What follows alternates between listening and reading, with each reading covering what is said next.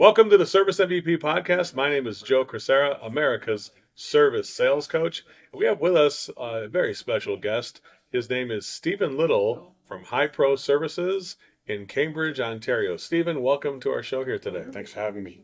Well, Stephen runs a very dynamic company in just a little bit west of Toronto. He's got plumbing and drain and different types of services like that he offers. I want you to start by telling us a little bit about how you kind of got started in this business and how you found your way to running a company like HiPro. Well, I got started when I was a teenager. I followed my dad's footsteps. He was a plumber. Came over from England when I was 15. And he bought into a Mr. Rooter, which also had a HiPro. And it was one truck. Just one truck for each company. And after learning the business, I kind of took over around 2015. We've just been growing ever since then, learning a lot every day. And So for about 8 years now, you're into this about thing. eight years as the owner. The owner. Okay, Yeah. cool. Well, today we're going to do a thing called the 3 mistakes that contractors commonly make when they're trying to be successful. And probably since 2015, I assume that you have made some of these mistakes. Does that sound right? That's correct. I think, well, let's talk about that. When we say it's 3 mistakes you need to learn from, why are making mistakes an important thing to own up to? Tell us about that. Why is it the mistakes would be better than just... When you can take accountability for yourself, you can learn and move forward. You can step back and kind of analyze where you've gone wrong. I mean, you've been helping me along with that recently about being a leader, being a good leader, not just expecting your employees to follow the system, but you have to follow it and you have to be in there ahead of them, leading it, too, spearheading everything. So I guess that would be the first mistake then you're saying is that, tell us the first mistake. The first mistake was that the leader is not leading. He's kind of just like watching other people do it or whatever. He's a spectator, not something that's involved. Tell us about that. The leader's not leading because he's too busy. Like we've had this conversation before. He's too busy, but really he's making excuses for himself because he doesn't want to do the hard thing, doing the hard work. When you lead by example, and when you lead with the guys, like they have so much more respect for you. And the guys have actually come up and told me that myself. Really? And we're getting good results. Before I wasn't doing that. It was kind of a lesson that you taught me when I came to the leadership here. Kind of give me heck. Yeah, I gave you a little bit. Give me heck. Push back. And Michael Munoz give me heck a little bit. And it made me evaluate myself and say, you know what, I just have to get in there and do this. I just have to get in there and do this. And it changed everything. We're growing 40% since that day I came. That's amazing. So really it's like that the leader expecting people to do something that they've never done themselves, leading people somewhere that you've never been, right? It's how frustrating is it though when you are trying to lead that way? And can you describe some of the frustration with those mistakes that happen like that? Leading where you've never been. Expecting the guys to get it, but you haven't ever got it yourself even. As the leader, everyone wants an answer from you. And if you don't have the right answer, or you can't come up with a reasonable answer, you're going to lose everything. Yeah, if you can't get the right direction, well, if you've never been down that path, how would you know what direction to send people to go? Because really, to me, the job of the leader of the company or the owner of the company is to make sure people you're leading them down a certain path. And finding that path for it, and to illuminate the path for the person, right? Yeah. Of course, if you don't know where the path is or never been down that path, it becomes very difficult to illuminate the path yourself. Do you really have to be the best guy at this to be able to at least go through the training yourself? Even if you're not the best, what value does it have that the guys get from that when they see you doing this? I think what I've learned is you got to have the best team, and the team's got to be. You got to make sure they hold you accountable. There's nothing more that I like when I get held accountable for we work very hard at the meeting. At the end, I would say, I'm disappointed. No one held me accountable. I didn't show up last week. I think that's important because it gives people more confidence, and they want to take you. Like we're uncharted waters. I don't have any answers for everything, so we have to do this as a team because we're illuminating, like you said, illuminating the path for people behind us. So if you do this as a group, I think that's the key is finding a real good team that you're all on the same page, you all have a clear vision, and there's no titles. Titles are left out the door. We're all doing this together. That's what I learned. That's my experience with this. Yeah, I guess the best way to put it is that if you're leading the way and people are following you, you got the flashlight watching the holding the path, as opposed to being an owner who sits on the sidelines and makes their guys lead the path and then watches them fail, and it's like those guys are, I don't know, I pay for all this training and they're not using it or whatever kind of a thing, right? Yeah, and I can see that old mentality too. You have to be able to come back and just give yourself some accountability. You have to be able to look in. Sometimes you need someone to tell you, like Michael Munoz and me, tell me I'm terrible at role play because I hadn't graduated. And you told me here, you need someone. It's hard to get out of that mentality. You think you're the owner, your way's the best way, and it really takes a lot of effort to to kind of reflect on that. Sounds like you're arriving right there, which is that another mistake is just not taking ownership of a problem, like you're like denial or somebody else's fault, not pointing the finger out Yeah. there somewhere rather than saying, "Hey, this is my responsibility." Right. Yeah. So tell us about responsibility in the leadership position. Responsibility in a leadership position. So if someone on the team is not performing and they're disgruntled, if you point one finger, you're gonna have three pointing back. Hmm. What could have I done? What have I done to make this guy disgruntled? Or what haven't I done? It's the questions you should be asking. What can I do to make this? We've got a goal of 20 million. We're not getting there. And it's not fingers pointing that way. The finger should be pointing this way. Can you expand more on what you think would be the first step we'd have to evaluate whether we're falling short of our goals? Instead of saying that's your fault, guys, it's in how can the owner take responsibility in that regard? What can the owner do at that point when the whole team is falling short there? If the whole team's falling short, we could also ask, what am I doing wrong? We've noticed some gaps in the system. I think am I failing you? Can you give me some feedback? Is there anything that you guys would like to see me do in order to reach these goals? Because sometimes you just don't have all the answers. I know one of the things you really believe in a lot because you've invested so much in it, and not so much. I mean, you invest a lot of money in this. Don't get me wrong, but the time you've invested is just stunning. Would you say that as you've invested more time and more financial resources into the training, uh, what is the return on investment for that? Can you tell me a little bit about that?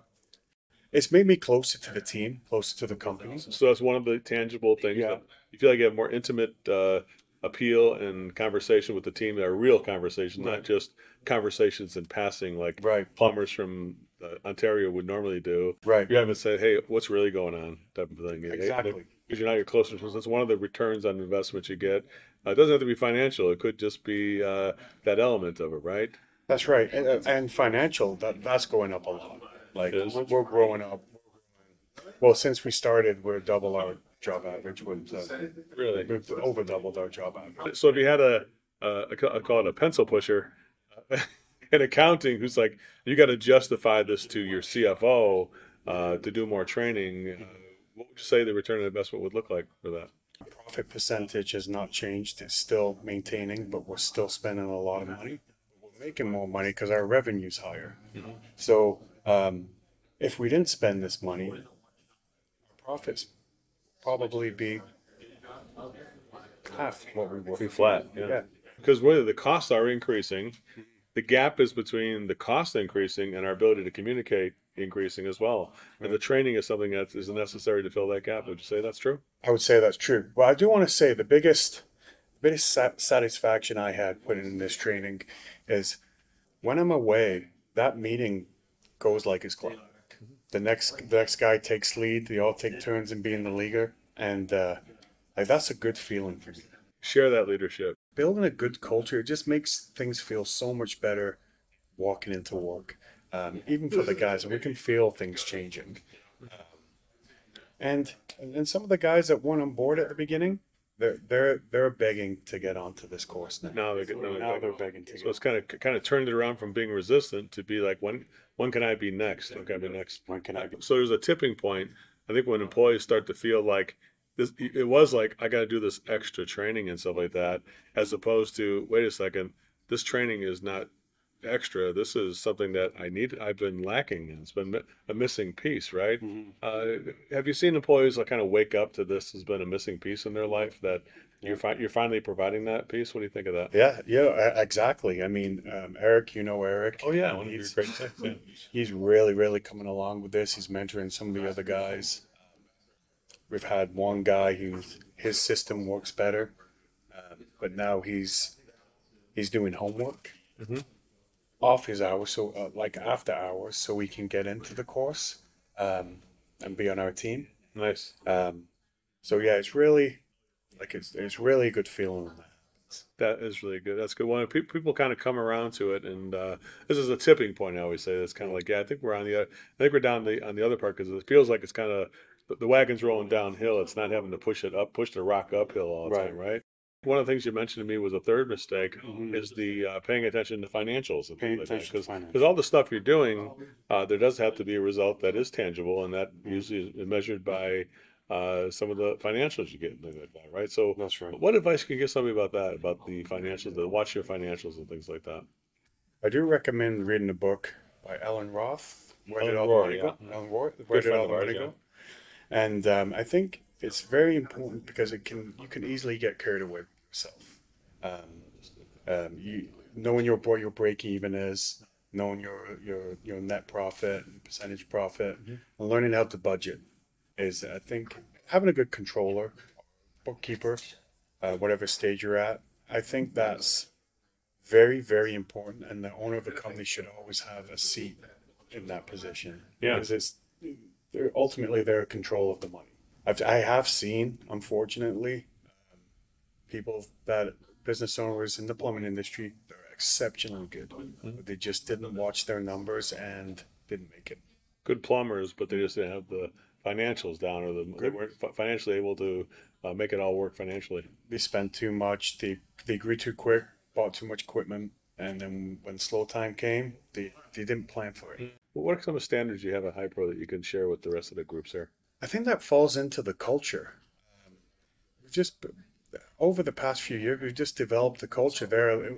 We only hire people that share our values, and I guess with leadership, everyone kind of you kind of all get on the same page. If someone's a bad apple and disgruntled, or you get some of those people once in a while, we can't turn them around. We that's something we don't tolerate, and the guys don't like having that behavior around. So I think having a good culture, if that's what you're talking about, So one of the standards would be you're saying that you have to enjoy this job. You have to if you're not enjoying this job, if this job is something that you hate doing, that's one of those things that you have to say we have to change that or change your job here, right? Either change the job or change the attitude type of thing, right? we do have a saying: if you're not happy here, we'll help you find another job, Hmm. but we want you here happy. Yeah. That's what we say to them. And a lot of people are happy. It's very rare now since we came up with we had talked about this in meetings that we I would say if someone's a bad apple, they've only just been hired and it's been bred into them from their old company. Hmm. Hmm. So, but it's amazing because it will be the employees that will come to you and say, "Listen, I don't want to work around this guy. He's too negative." Mm. So you actually have the employees saying that to you about It's this, the right? employees, yeah, So it's not like you're not like you just figure it out, like you're dialing it in. yeah, The employees kind of vote with with their involvement. Like yeah. I don't really want to be involved with that person because that's too much negativity I'm feeling at that part. That's correct, yeah. That's great. Well, as a leader, that's one of the things that they're looking to you to take action, right? I guess if you're not leading, sometimes we have a blind spot. We allow negative people to be on the team. Can you speak to that a little bit about what about somebody who's Yes, very productive yes. financially, but they're not productive from that attitude standpoint? Have you ever experienced that where Yeah. somebody makes money, but they're kind of not helping the culture kind of work Right. together as a team? I think I know exactly what you're talking about. I've been through this a few times and I learned my lessons and I have a rule on it. But it doesn't matter how much financially someone does, if they're making, if they're ruining the culture is far more important than one person's results. Mm. And usually what happens as soon as that guy's gone, someone else will take his spot with a better attitude, and the whole team kind of has like a boost. Um, but it's just, in my opinion, it's just not worth it to compromise your culture over results. Stephen, can you give contractors who may have been struggling the way you were struggling before, just give them some final thoughts or tips from the heart, if you don't mind? Give it, I call it the heart talk at the The end heart here. talk, Let's say, absolutely. what's in your heart? What can you tell these guys that to be hopeful and to be optimistic about things? What can you do to encourage them? The main leader needs to come to total immersion. The main leader needs to come to total immersion in class first, and they really need to understand the system, not so much in its entirety, but at least the basics if they're expecting any results. That's going to be my number one tip. My second tip would be, after you've done that, find a good core group of people that really are taken to this, and then start coming out, do the leadership course first, and then start developing one team, and then branch out into a couple more teams. Do the leadership course is only for the main leaders, or would that benefit anybody in the company? I think that will benefit anyone in the company, especially the ones that are taken to the total immersion. I think that the leadership, correct me if I'm wrong, I see is kind of like the second course you should take after total immersion. And I think it should be taken, if you get a good tech. I think it should be like a refresher once a year is what we're thinking about. Yeah, Something- that's some great. I would say recertification is an important part of it. recertification. Yeah. I always say the leadership part of it is interesting because, people are like, well, I'm not really leading the company, but you know what? You may not be leading the company, but even your own family is like a company, right? Yeah. You got you and your wife are like the CEO and the CFO. One's a CEO, one's a CFO. Then you got the kids who are the board of directors, kind of seeing if this is the right kind of way we want to do it. So in a way, we're kind of running a business in our family too. I Sure. think that leadership course. Would you say it's valuable beyond the trades, that you hear things in there that For can sure. benefit you personally? Yeah, it can benefit you in parenting. Um, the gap sheet is great. Practice it on your kids. Right. We have a gap here. You're not doing your homework. Some things that you should be doing that you're not doing, Yeah. and give maybe your kids can get a gap sheet on you and say, "Hey, Dad, you're supposed to be doing this with me, but we're not doing that anymore." That's right. So I mean, how important is that part of it for leaders to be vulnerable enough to accept critique from your team or from your own family? I think it's very important to accept critique. Communication is super important. Receiving it and giving it. And I think if I'm right, this taking total immersion and it's like having a PhD in communication. That's great.